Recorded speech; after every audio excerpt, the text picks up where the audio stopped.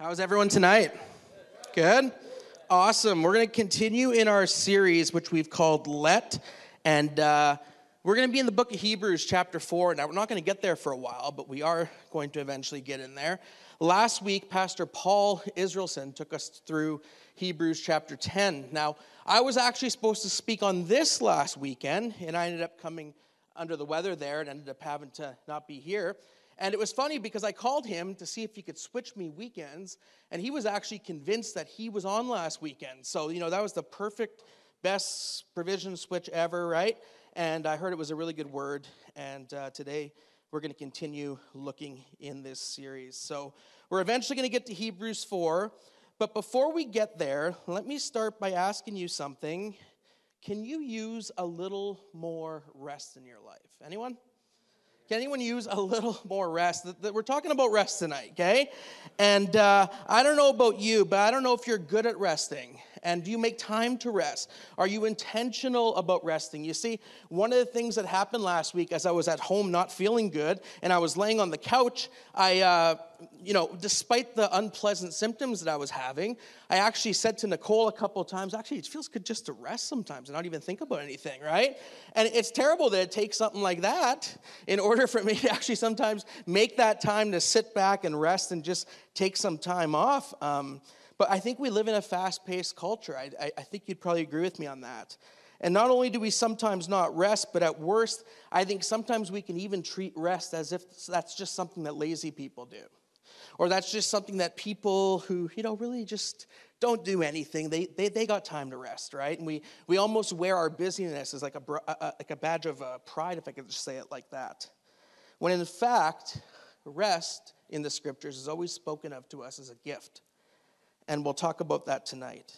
And so Hebrews chapter 4 and verse 11, it says this: "So let us do our best to enter that rest.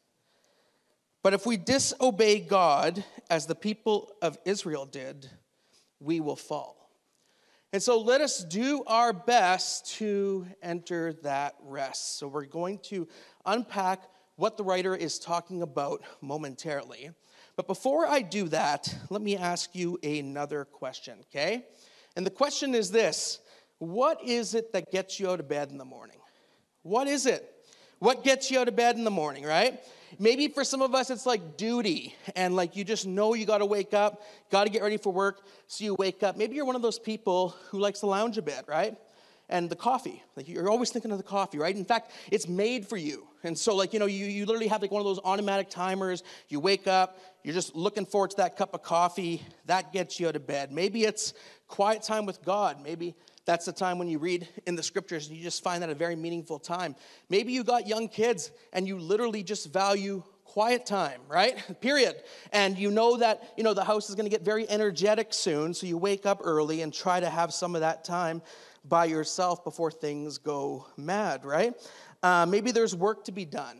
Maybe there's people to visit. There's all sorts of reasons why we wake up and what we look forward to throughout our day.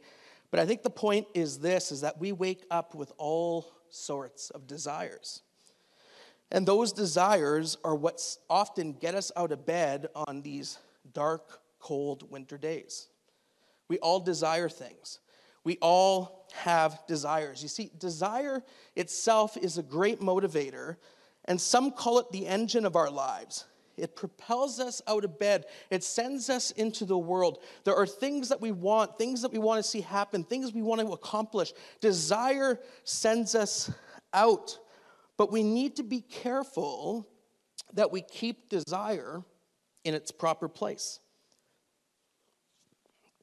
We need to be careful that we keep desire in its proper place, because if at any point desire is no longer under our control, but instead desire is driving your life, driving my life, then we find ourselves in trouble when that happens.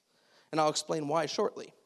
Because when you take a close look at the dynamic of desire, you realize that desire is one of those things that is never, ever, ever satisfied. It's just never satisfied. There's never enough. You see, as human beings, we naturally desire things, and often the same things. Often what we desire is the newer version of something. You know, I've had this, but there's a new one out. Or I've had that vehicle, but 3 years later, all of a sudden, I desire something new. And there's always something more to be had. There's always something to be experienced. There's always something for us to go after. And desire is infinite. It has no limit, no point at which it's ever truly satisfied. And the problem is that we as humans are finite, and we have all sorts of limits. And so what this clash often results in is restlessness. It makes us restless. We get bored. We get unhappy. We're unsatisfied with what we have or what we've done. And there's always something out there that we desire and want. There's always something out there to fill that dissatisfaction that perhaps we're feeling on the inside. You see, desire is like that itch that just never goes away. No matter how much we purchase or spend or drink or eat or sell or visit or experience, no matter how much of all that we do, we will always want more. The writer of Ecclesiastes in chapter 1, verse 8 says it like this. It says, everything is wearisome beyond description. No matter how much we see, we are never satisfied.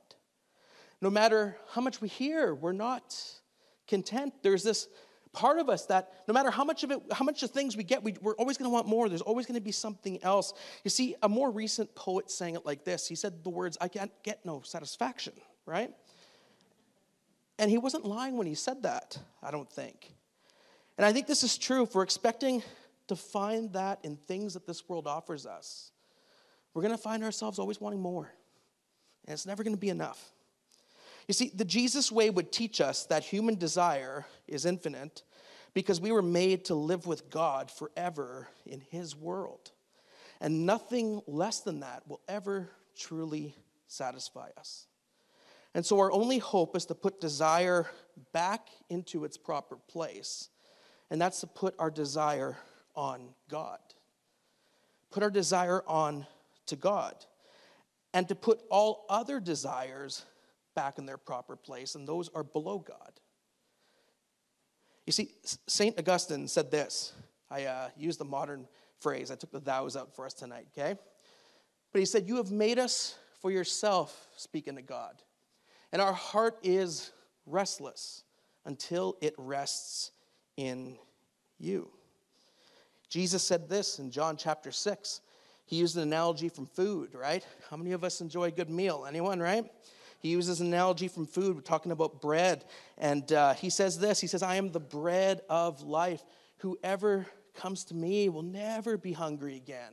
Whoever believes in me will never be thirsty. He takes something that he knows that we can't live without, and yet he puts it on himself and says that whoever comes to me, you're never going to hunger. You're never going to thirst. And obviously he wasn't speaking physically in this, right? There was a spiritual connotation to what he was saying. Harvard Business recently conducted a study on the change in social status in America. And it used to be that being leisure and having leisure time was a sign of wealth, right? It used to be that, if you could spend the whole day sailing or being on a boat, or if you played tennis all day, or if you were on the golf course all day, come on, amen, right? It used to be that would be a sign that you were wealthy. That would be a sign of great wealth. But now that has changed. And now busyness is actually a sign of wealth. You see, a century ago, the less you work, the more status you had. Now it's flipped. The more you sit around and relax, the less status you have. And it's an incredible study, actually, to read through and just to peek at and see how things have shifted even over a century and where that finds us today. You see, growing up, I remember when Sunday seemed to be the one day that everything was closed and you spent time kind of in rest. And if you went to church, you went to church. And, you kind of did things that didn't require punching in and being on the clock, if I could say it like that. And I'm not here to rant about stuff being open on Sunday because I recognize that we're in a much different place in society. And, I can appreciate hitting a record store or something on a Sunday myself, okay? But once again, it simply affirms the change that our world has seen over time. And we have to ask ourselves questions when we look at how things have shifted. You see, our culture never even slowed down long enough to ask, what will this new pace of life do to our souls? What will it do to our souls? How will it help us? How will it perhaps harm us living this way? And what's very noticeable and likely relatable to many of us is that when you get over busy and when you get overly distracted and when you have too much on your plate, then things start to suffer. And the things that start to suffer are often the most important things. Often the things we treasure the most, right? Often family, oftentimes with friends, oftentimes with a significant other, perhaps time with God. The more we take on, the more we notice things suffer. Often it's the things that really would feed our souls, feed our hearts the most. And sometimes it happens without even really noticing it because we don't slow down ever to take inventory. We don't slow down to ask ourselves questions. Probably my favorite Christian author, Dallas Willard, he wrote this. And he said, desire is infinite partly because we were made by God, made for God, made to need God, and made to run to God. We can be satisfied only by the one who's infinite, eternal, and able to supply all our needs. We are only at home in God. When we fall away from God, the desire for the infinite remains, but it is placed upon things that will certainly lead to destruction. These are strong words from Willard. You see, nothing in this life apart from God, nothing in this life can satisfy your desire because God is infinite and only He can do that for you. And trying to find fulfillment in things other than Him, I think that leads us to a life of hurry, of rush, of shop or buy this or try that and more and accumulate. And we can end up living this life where we're just always wanting something more, which in turn only actually leaves us more restless. It's like putting gas on a fire in the end when you really think about it. Think about the pull of new products or experiences. You see, advertising was something that I really wanted to get into during high school because I found it interesting. I found the whole idea of marketing a product and trying to get people to buy into it kind of cool. And I never pursued that, but I still, the odd time, will pick up a book and read about it because it still interests me a lot. But advertising tries purposely to pull us in. And they say that we see up to 4,000 advertisements a day, looking at billboards, looking at everything that comes across our path. With the internet, you see them all over the pages you read. All with the promise that once you have this, or if you only just had that, then you'd be good. Then you'd be happy. Life would be great. And the whole purpose is to stoke the fire of desire in our lives. Buy this, eat this, go there, accumulate, get more. But it's never, ever, ever, ever quite enough, is it? There's always something more. You see, Worth Your Time is this documentary that was called The Century of the Self. Anyone seen it before? It was done by the BBC. It's about 18 years old, so it's not new necessarily. It's been out for a good while, and you can likely find it on YouTube still. But in this documentary, it tells the story of the rise of modern advertising after the world wars. You see, and how the power brokers of Washington, D.C. and New York set out to repurpose thousands of empty factories with tens of thousands of workers who really had nothing to do.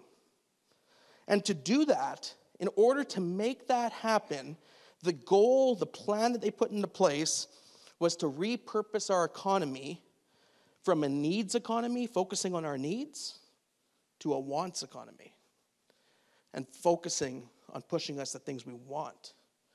Not just things we need, but things that we might want. And Paul Mazur of the Lehman Brothers in that documentary, he says this. If we just go to the next slide. He says, we must shift America from a needs to a desires culture. People must be trained to desire, to want new things even before the old had been entirely consumed. We must shape a new mentality in America. Man's desires must overshadow his needs. I remember watching this documentary, and the whole time I was watching it, I'm like, wow, so feel the pull of all of this, right? If you've ever wondered to yourself why you want a new phone every fall, okay? It's kind of this, right? This is kind of what's overtaken. This is kind of where we're at. These are the kind of things that try to pull our attention in a certain direction and tell us, this is what you need. And our economy is literally built on people spending money on things they don't have, and in some cases, things you just don't really need. All that to say that when our human restlessness collides with this whole buy now and be satisfied world that we're living in, this whole culture of accomplishment and simple accumulation, the result, I think, happens is that there's this epidemic afterwards of emotional unhealth and, in our case, spiritual unhealth. And that's what results from this kind of living. You see, restlessness is the age, I think, that we live in. John Ortberg says this regarding Christian faith. He says, for many of us, the great danger is not that we will renounce our faith, it is that we will become so distracted and rushed and preoccupied that we will settle for a mediocre version of it. We will just skim our lives instead of actually living them. Those are strong words from Ortberg, and I think he's right, and I think he's onto something as he brings that forth. But there is good news in the midst of all this. You see, into this human condition that we find ourselves in, which is often called restlessness, Jesus of Nazareth actually comes to offer us rest. He comes to offer us rest, not just rest as we think of it. You see, often we think of rest and we think of, all right, I need to get my 10 hours in tonight, right? And everyone amen, right? But, not just physical rest, not just rest for our bodies, but also rest for our souls. And this is something that we can't even fully comprehend what a gift this is that God gives to us. In Matthew chapter 11, verse 28, Jesus said it like this.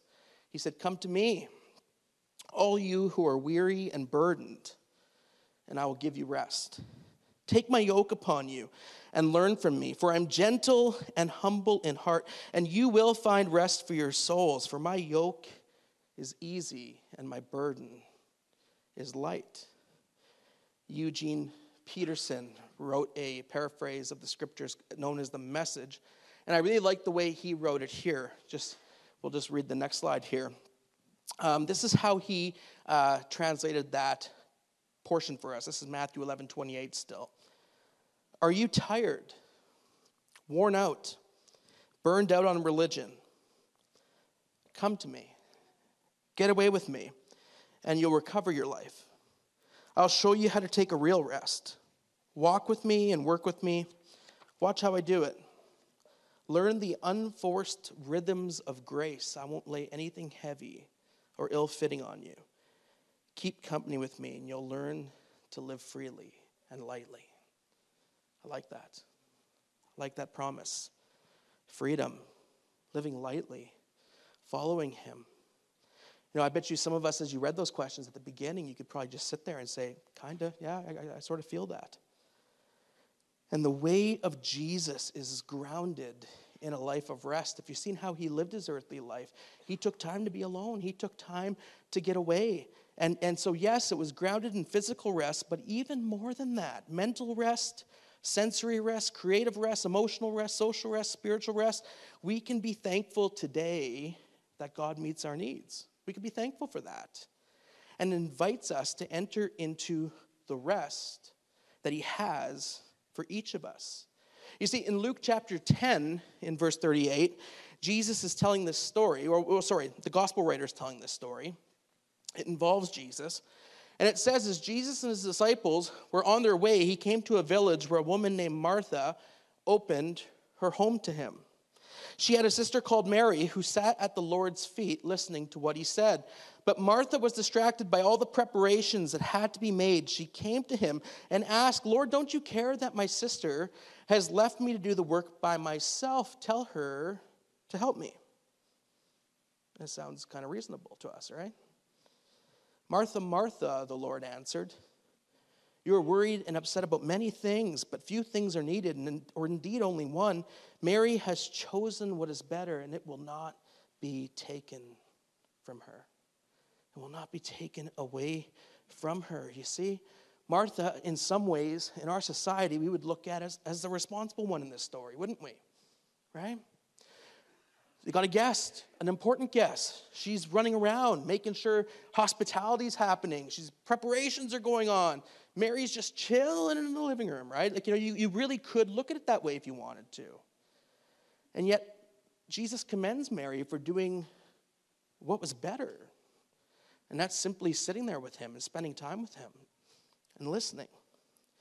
And I can't help but wonder if Jesus would say sometimes to our entire generation what he said to Martha. You're worried and upset about many things, but few things are needed. Indeed, only one.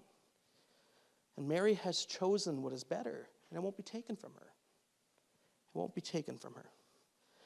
And the truth is this, is that Jesus is not glorified by unhappy, exhausted people. No one sees people like this and thinks, oh man, I just need some of that in my life, right? I want to be like that, right? He's just so exhausted, right? I want to be like you, right? But Jesus brings us rest into the deepest parts of our soul, to the parts that we don't even know sometimes that we actually need rest in. And he offers it to us. And so Hebrews 4. Told you we'd get back to that text, okay? And that text is complicated, so just bear with me on this, okay? But Hebrews 4 talks about, so let us do our best to enter that rest. But if we disobey God as the people of Israel did, we will fall. And so what happened with the people of Israel? Why didn't they enter the rest that God had for them? Well, let's look at the beginning of Hebrews chapter 4. Now, when we look at Hebrews, we got to say a couple things. Number one, we don't know the author for sure. So if you ever catch me blurting out that it was Paul, correct me on that, okay? I'll try my best to say the author because we don't know who exactly wrote the book. But the book was written to first century Jews. And so there was an audience in mind. And there was this tendency where a lot of them had turned away from the ways of Judaism to follow Jesus. And there was this urgency to keep them following Jesus and not reverting back to the old ways. And so this book is very complex. There are so many Old Testament quotations in this book. Even Jeopardy didn't know that, okay? Now, if you know what I'm talking about, you know, okay? But, this is the book in the New Testament, the epistle, where you'll find the most things quoted from the Old Covenant. And the book is filled with the Old Testament prophetic symbolism that has been fulfilled in Christ Jesus. The writer makes it clear that Jesus is the Messiah and has supremacy over all things.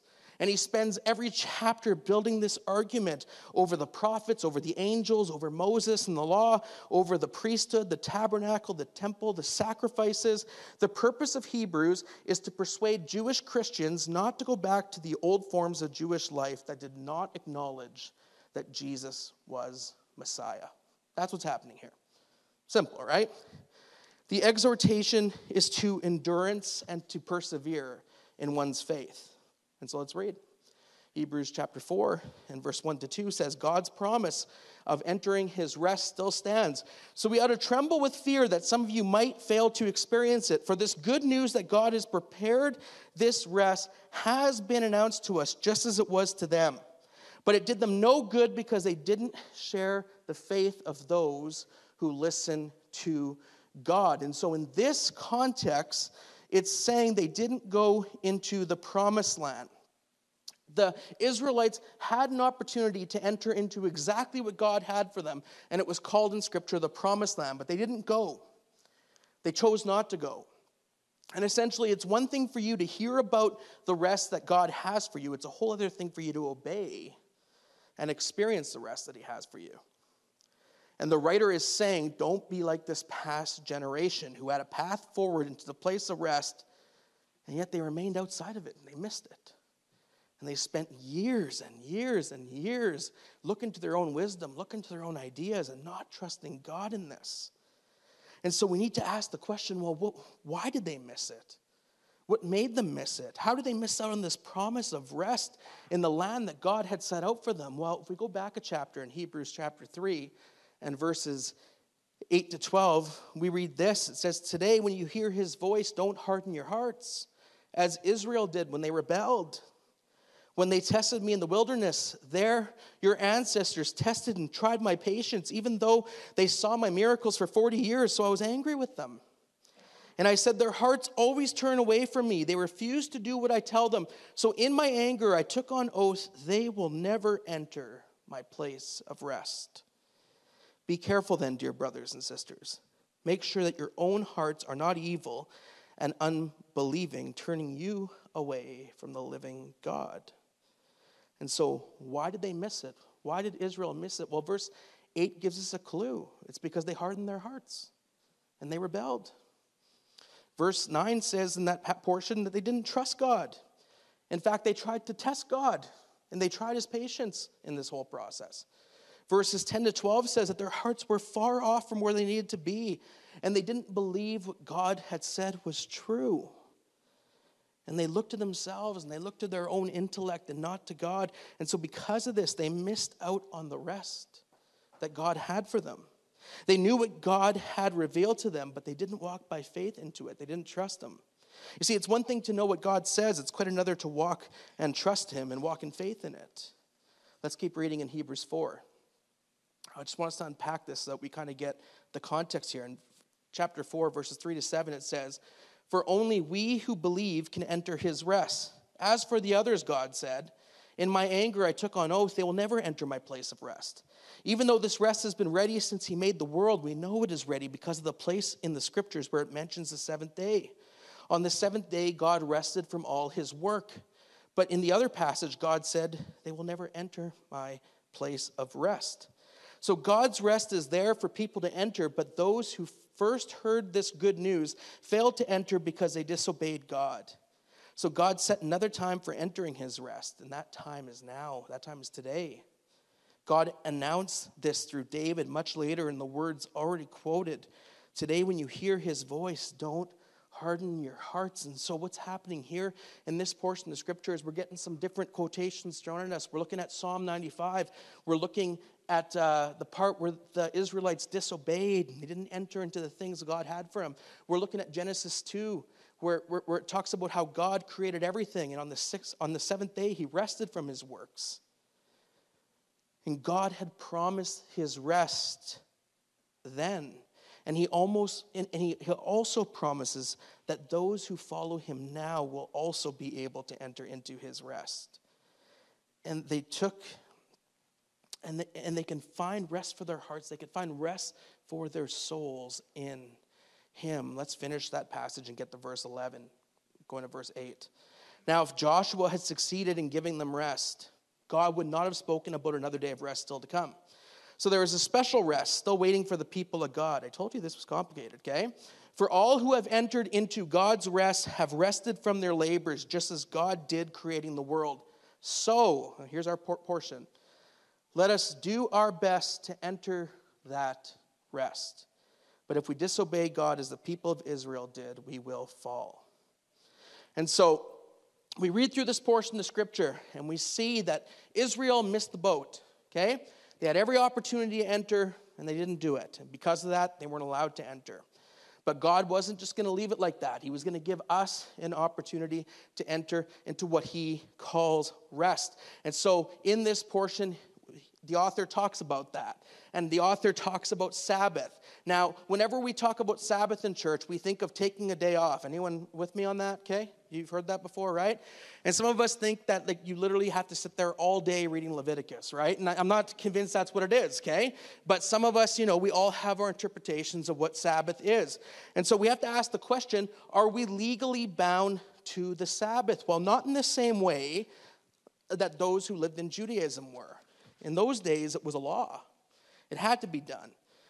But is the Sabbath a good practice to continue? I would argue, yes. I would argue, yes, it is. I mean, if God worked 6 days in creation and rested on the seventh day, that's a good indication to us who are made in his image that we should also take some time to rest. Are you with me? And delight in him and thank him for all that he has given us. You see, the point of it is that the Sabbath is more than just a day. It's a spirit of restfulness that comes as a result of living in God's presence all week.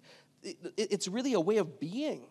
And Jesus offers us salvation, and in him we find true rest for our souls in a way that nothing else could ever satisfy, in a way that nothing else could ever truly fill us. And so the author in verse 11, the verse we're looking at tonight, says, let us do our best to make sure we enter that rest. Let's not miss it like they did. Let's enter it. And we enter this rest by trusting that God is right and that he is good. And by walking by faith in action to his promises. You could say it like this: it's by living a life of trust in God. And when we live this way, we see things differently. We start to see work more as a contribution to human flourishing rather than simply as accumulation or, accomplishment necessarily. And when Jesus announces the good news of the gospel to us, we have free will to accept that message or to reject that message, to follow him or walk away, to enter his rest by following him in daily obedience or by turning to our own ways and trusting in ourselves. We have that same choice that Israel had. And this was the mistake of the Israelites, as the writer of Hebrews is warning the church. Don't miss the message of Jesus. Do not miss what God has for you, like many did in the past, but live a life of trust in him, of trust in God. And so this brings us back to the world that we live in, and this hurry, and this desire for more, and this rat race, right? And just more all the time. And I think we need to ask ourselves some questions and just slow down and ask ourselves, is your ordinary life enough today?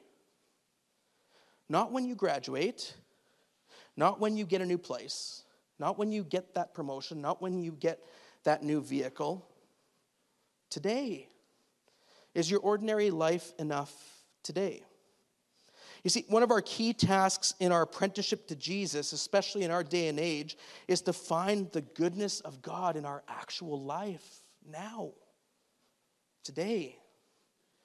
Not in our idealized life, version of life that happens tomorrow, but there is so much goodness to experience today, amen? You see, the love of God is more than enough for us.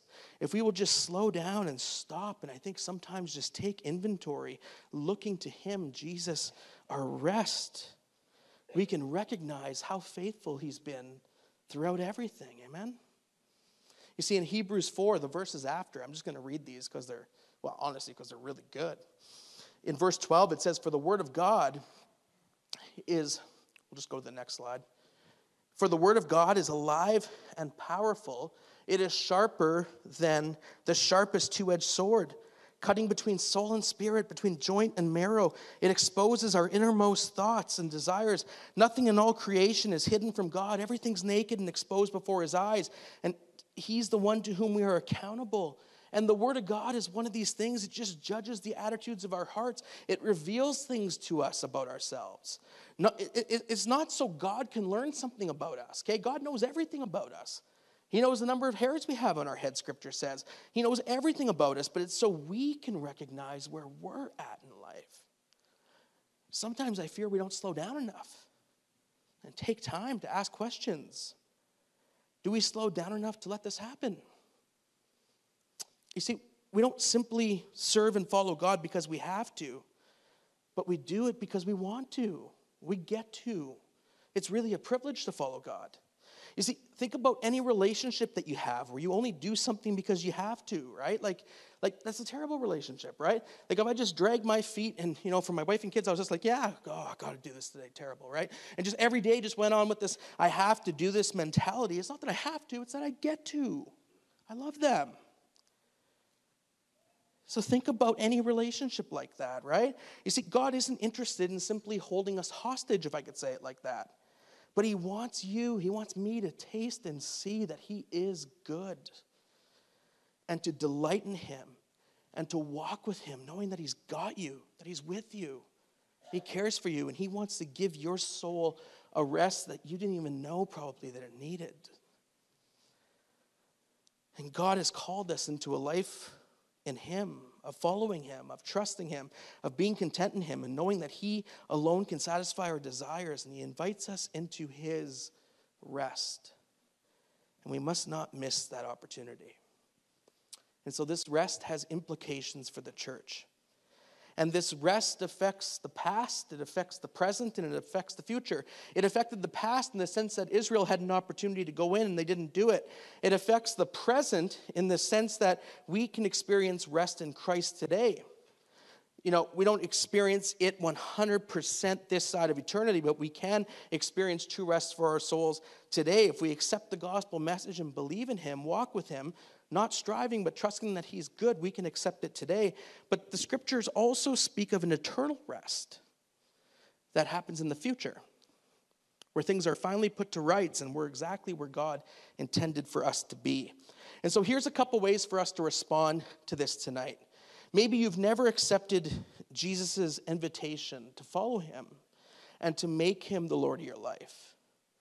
And you've recognized that you've tried so many ways and so many other things, and you've tried to find satisfaction, you've tried to fill that void, perhaps if there's one, and you've never asked him into your life.